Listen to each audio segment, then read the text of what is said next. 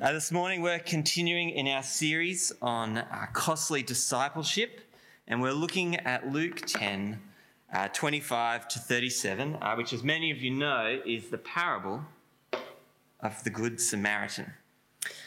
So please turn with me in your Bibles to Luke chapter 10, and we will read that passage together. Here we go. On one occasion, an expert in the law stood up to test Jesus. "Teacher," he asked, "what must I do to inherit eternal life?" "What is written in the law?" he replied. "How do you read it?" He answered, "Love the Lord your God with all your heart and with all your soul, with all your strength and with all your mind, and love your neighbour as yourself." "You have answered correctly," Jesus replied. "Do this and you will live." But he wanted to justify himself, so he asked Jesus, "And who is my neighbour?" In reply, Jesus said, "A man was going down from Jerusalem to Jericho. When he was attacked by robbers, they stripped him of his clothes, beat him and went away, leaving him half dead. A priest happened to be going down the same road, and when he saw the man, he passed by on the other side. So too, a Levite, when he came to the place and saw him, passed by on the other side. But a Samaritan, as he travelled, came where the man was, and when he saw him, took pity on him. He went to him and bandaged his wounds, pouring on oil and wine. Then he put the man on his own donkey, brought him to an inn and took care of him. The next day, he took out 2 denarii and gave them to the innkeeper. "Look after him," he said, "and when I return, I will reimburse you for any extra expense you have had." Which of these 3 do you think was a neighbour to the man who fell into the hands of a robber?" The expert in the law replied, "The one who had mercy on him." Jesus said, "Go and do likewise." I wonder, as Australians, I think we all do, we love watching someone be taken down a notch. We really love the underdog, seeing them come through and the person who is expected to win knocked back one. I might get in trouble for telling this, but the other day, Em and I I should preface this with Em is better than me at everything.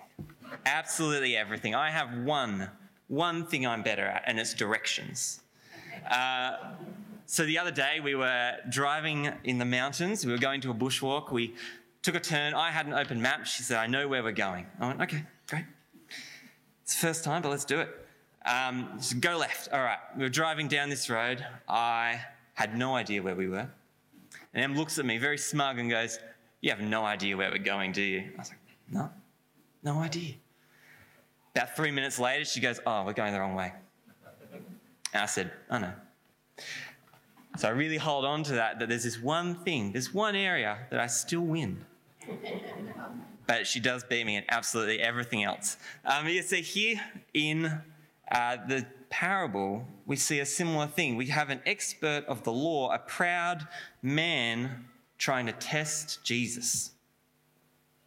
And Jesus is going to bring him down a notch. Because the way the expert wants Jesus to answer is not how Jesus is going to answer. And we're going to see that Jesus actually answers in a far more powerful way. And through it, we're going to see this idea of costly inheritance. But it's not how you might expect. Or maybe if it seems really obvious, it could be exactly how you expect. But you see, from the beginning, I think sometimes when we read the parable of the Good Samaritan, there's a really simple and clear message of just love your neighbour. Love your neighbour, act kind. But that's not the main point that Jesus is trying to get across. there is a lot more than just acting good that Jesus wants us to know. It's more about the orientation of our heart. And you see, this all comes back to that first question of what must I do to inherit eternal life? So let's start with our first point of what does it cost? As we just read in the first part of this narrative, there's a standoff between the expert of the law and Jesus. And the expert is trying to test Jesus. And we know that. It's written there. Jesus is being tested. But he knows exactly what's going on. You see, this isn't meant to be a helpful Q&A to learn. This is a trap. And so he asks, what must I do to inherit eternal life? Or if you go back to the Greek, he actually is just saying, what one thing must I do to make it? You see, he's not interested in an answer of deep change. He just wants one thing, one simple box that he can tick that will get him the right way. The whole question he's asking is off because you see, inheritance isn't earned. It is given. Even inheritance was worked for, I would probably be working a lot harder to suck up to my parents. You see, Jesus sees straight through this trick and he doesn't answer it. Instead, he returns with a question. What do you think? What is written in the law? And like anyone not truly listening to the person they're speaking to, ready to promote himself and talk himself up, he instantly answers very eloquently. Love the Lord your God with all your heart, with all your soul, with all your strength, and with all your mind, and love your neighbour as yourself. So obvious. So I wouldn't have got that. But here he is. He knows the law. He knows exactly what he thinks is right. Jesus says, you're right. Go and do this and you will live. Go and love the Lord your God with all your heart, with all your soul, with all your strength, and you will live. And here's where the expert begins to trip up. You see, he's just made clear how he thinks it is to be saved, and in that moment, he's instantly failed because he's there to trick Jesus. He isn't interested in loving his neighbour. He's tricking his neighbour. He's come to test. He has contempt for Jesus. He doesn't love Jesus. And more so, Jesus is God, so he's not loving God.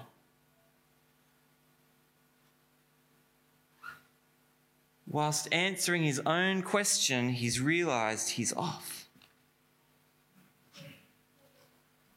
That it is truly hard to love God and his people with all his heart. That this is a costly requirement. In fact, it's impossible.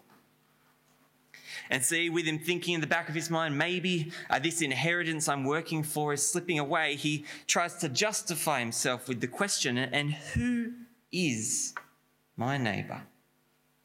Who? He's heard what's required of him, and now he wants to put it in the simplest, clearest, easiest way for him to do it. He wants to justify his own actions. You see, like everyone else, he wants it in that box. Maybe my neighbour is just someone who lives in a certain radius. Maybe it's other Jewish people. Maybe it's just the other religious leaders who are in my class. Who are my neighbours? But only tell me if they're the people I want to be neighbours to. It's a truly disgusting question from a leader, from someone who is part of the Jewish teaching. So why would you want to limit your generosity and love just because it's convenient? Because you don't want it to be messy. But you see, it's not an uncommon question for us either. In God's word, he tells us to read his Bible, to spend time in the word, to know and grow. So how often should I read my Bible? Every day? That sounds like a lot. That's not regularly, that's constant. What about weekly? Is once a week enough? Or monthly? We have a regular first Sunday of the month gathering, so monthly's regular, right? But it's not. We're trying to simply control and put a box that we can tick. It's the wrong question. Because the question is trying to avoid an interaction of the heart. And this is not how Jesus works. And Jesus is not interested in answering this question. And we'll see that as we continue into point 2, the cost of mercy. Look with me again at the parable and the verses that follow. A man was going down from Jericho when he was attacked by robbers. They stripped him of his clothes, beat him, and went away, leaving him half dead. A priest happened to be going down the same road. When he saw the man, he passed by on the other side. So too a Levite. But as a Samaritan travelled, he came to where the man was and saw him and took pity. You see, at the end, Jesus then asks the question, which of these 3 do you think was a neighbour to the man who fell at the hands of a robber? The expert of the law replied, the one who had mercy. Jesus told him, go and do likewise. Sounds like a bit of a joke as Jesus tells this story, a priest, a Levite and Samaritan. I haven't come up with an ending to that joke, but that's okay. You see, many of us have probably heard the parable of the Good Samaritan before, but just for a bit of backstory, this is a common road that they're walking down. This is a road that a lot of religious leaders would travel from the temple to where they would reside. And so it's not actually uncommon that 2 people have come past. And here a priest has seen a man hurt, sees him. It says he is seen. And what does he do? He crosses by on the other side of the road. And what happens next? A Levite comes and does the exact same. You see, you can't miss this man. You know when a kid stubs their toe and they moan and wail and you can hear it from a block away? This man is probably in a much worse state and is more deserving of that cry. You can't miss this. Yet they've seen him and walked away. They wouldn't even risk walking on the same side of the road because they didn't want to risk being defiled and dirty because they're so clean after their temple duties. They are so caught up in the actions of the law that they have no compassion. No compassion to do what the law says. Now, if I were Jesus at this moment, I wish I had the book, but that's okay. If I were Jesus at this moment, I'd probably break out the book Going on a Bear Hunt and say, we're going on a bear hunt. We're going to catch a big one. I'm not scared. What a beautiful day. Oh, look, a man on the side of the road. Can't go over it. Can't go under it. Have to go through it. Have to help him. Oh, what a chore. But Jesus is far more eloquent. And instead, he makes matters worse for the Jewish expert. He says a Samaritan comes by, a half-blood, a mixed race. If you know much about the Samaritans, they're a people who were kind of an amalgamation of the rest of the Jewish tribes, and they have mixed beliefs. Jewish despise them. They would cross the other side of the river to get away from Samaria. Yet one of these disgusting half-bloods is the one who took pity. Something the religious leaders never did.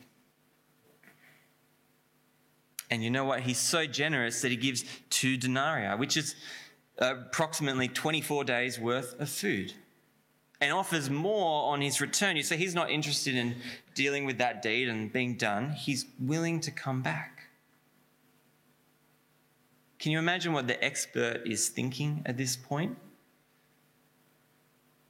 Because you see, the expert is far closer to the priest and the Levite, the ones who walk away. And as Jesus asks, which is my neighbour? He answers, the one that showed mercy. You see, Jesus never answers the original question of who is my neighbour, but he answers how to be a neighbour, as Jesus then tells him to go and do likewise. Go and be the one who is generous, the one who expresses love and compassion. Not the one who needs to be told where the boundaries are on what love is and how it should look. Not the one who wants to reach the minimal amount of a goal-achieving compassion to make it to heaven. Instead, the one who is truly compassionate. Jesus is holding a mirror to the expert and saying, look at how you would treat this man. Look at where your heart is. You would do exactly the same as the first 2 men. You are as disgusting as them as they walked by a man in need to fit your beliefs. Even a Samaritan, a half-breed, he's worth more than 2 of you. Jesus is clear. Don't put up boundaries. It's not about law alone and legalistic box ticking.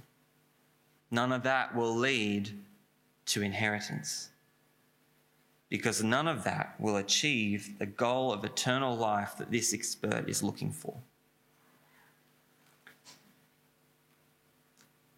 It is at the heart, in the heart that loves God and is uncompromisingly willing to love his people, that leads to that life. A heart of mercy that receives inheritance. Because that box ticking is costly.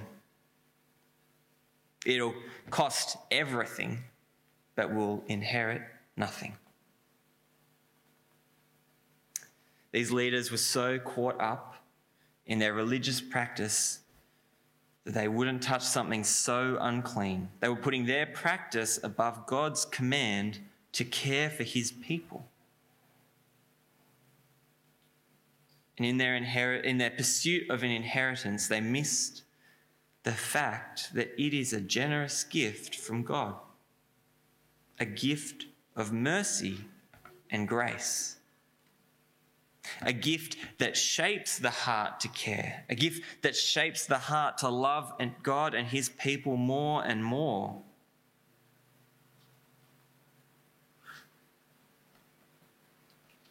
As it shapes us. Like the Samaritan. You see, to the expert, a neighbour is a noun, a painful person who you kind of want to avoid because you don't want to be asked to take the bins out for. But to Jesus, the neighbour is a verb.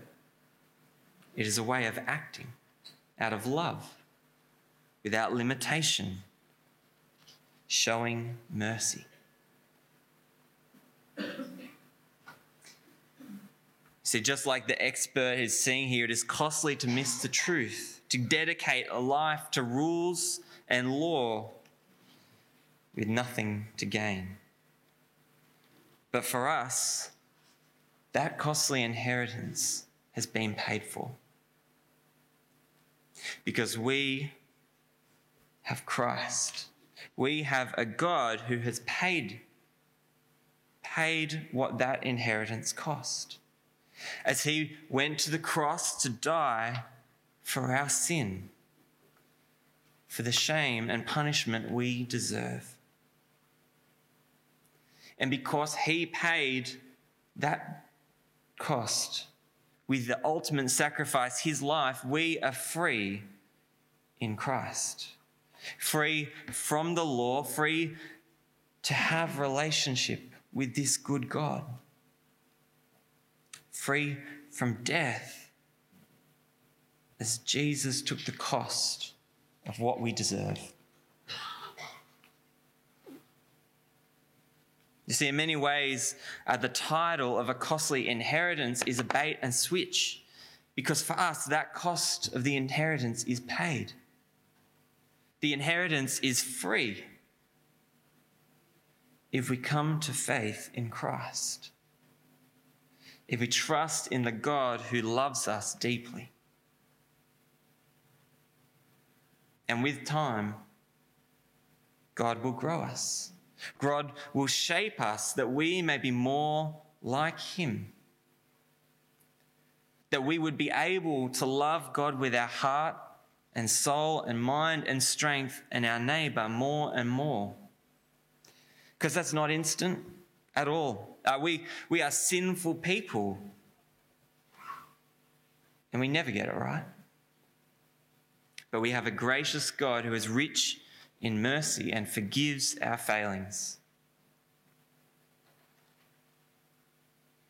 And this is so incredible, because at times we do just want to tick the boxes. Maybe it's those times where we feel the need to pray and we don't want to, but we do it because we think that that's just a little bonus for us.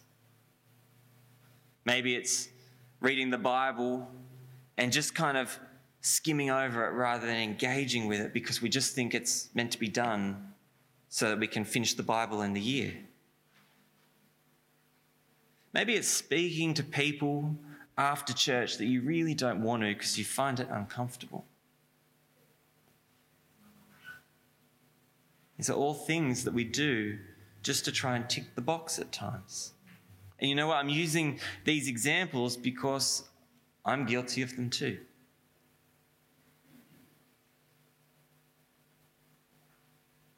Are you guilty of these things? Just trying to tick a box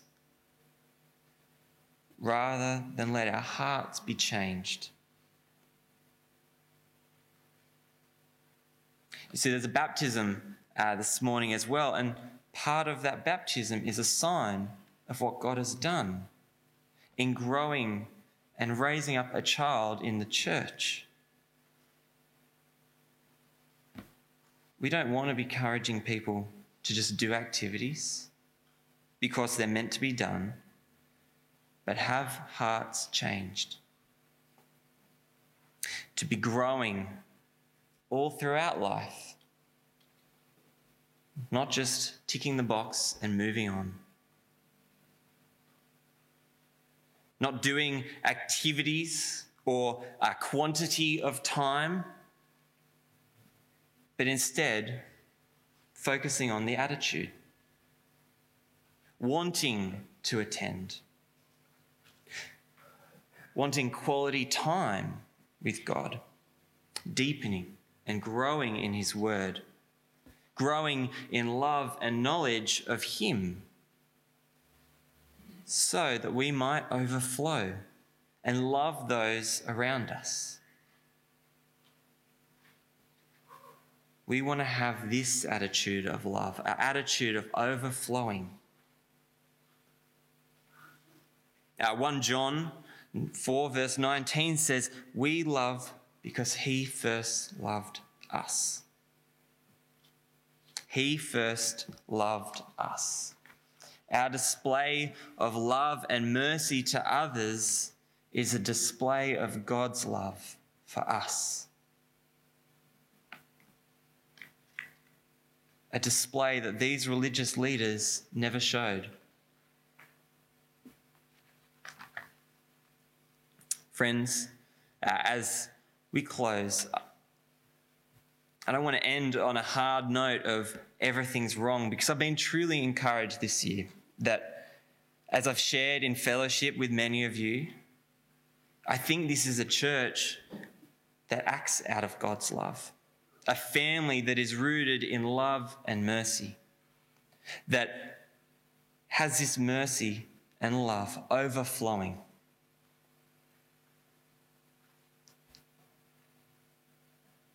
But we are continually growing. We're continually being shaped. It's the process of sanctification as we become more like Christ. Always growing. And so I want to encourage you to continue growing, continue overflowing. You see, I once heard someone say that the goal is to love God more and more so that at your last day, you are the closest to God than you had ever been. And now for some of you, that might feel realer than others. But this is my prayer. That you would be ever growing in Him. That you would be overflowing in Him.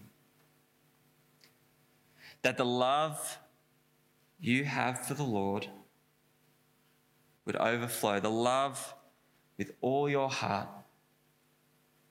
all your soul, all your strength and all your mind, that would always be deepening, always growing.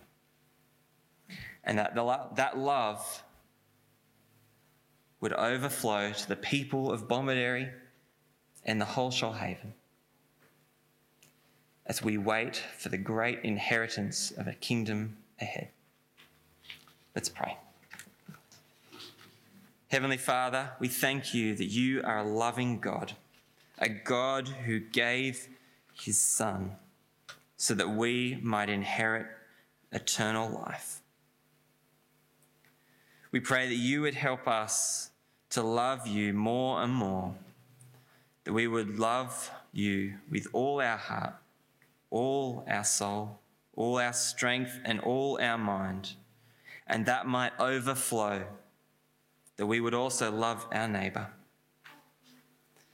Help us, Lord, in the times we fail, and continually grow us. Amen.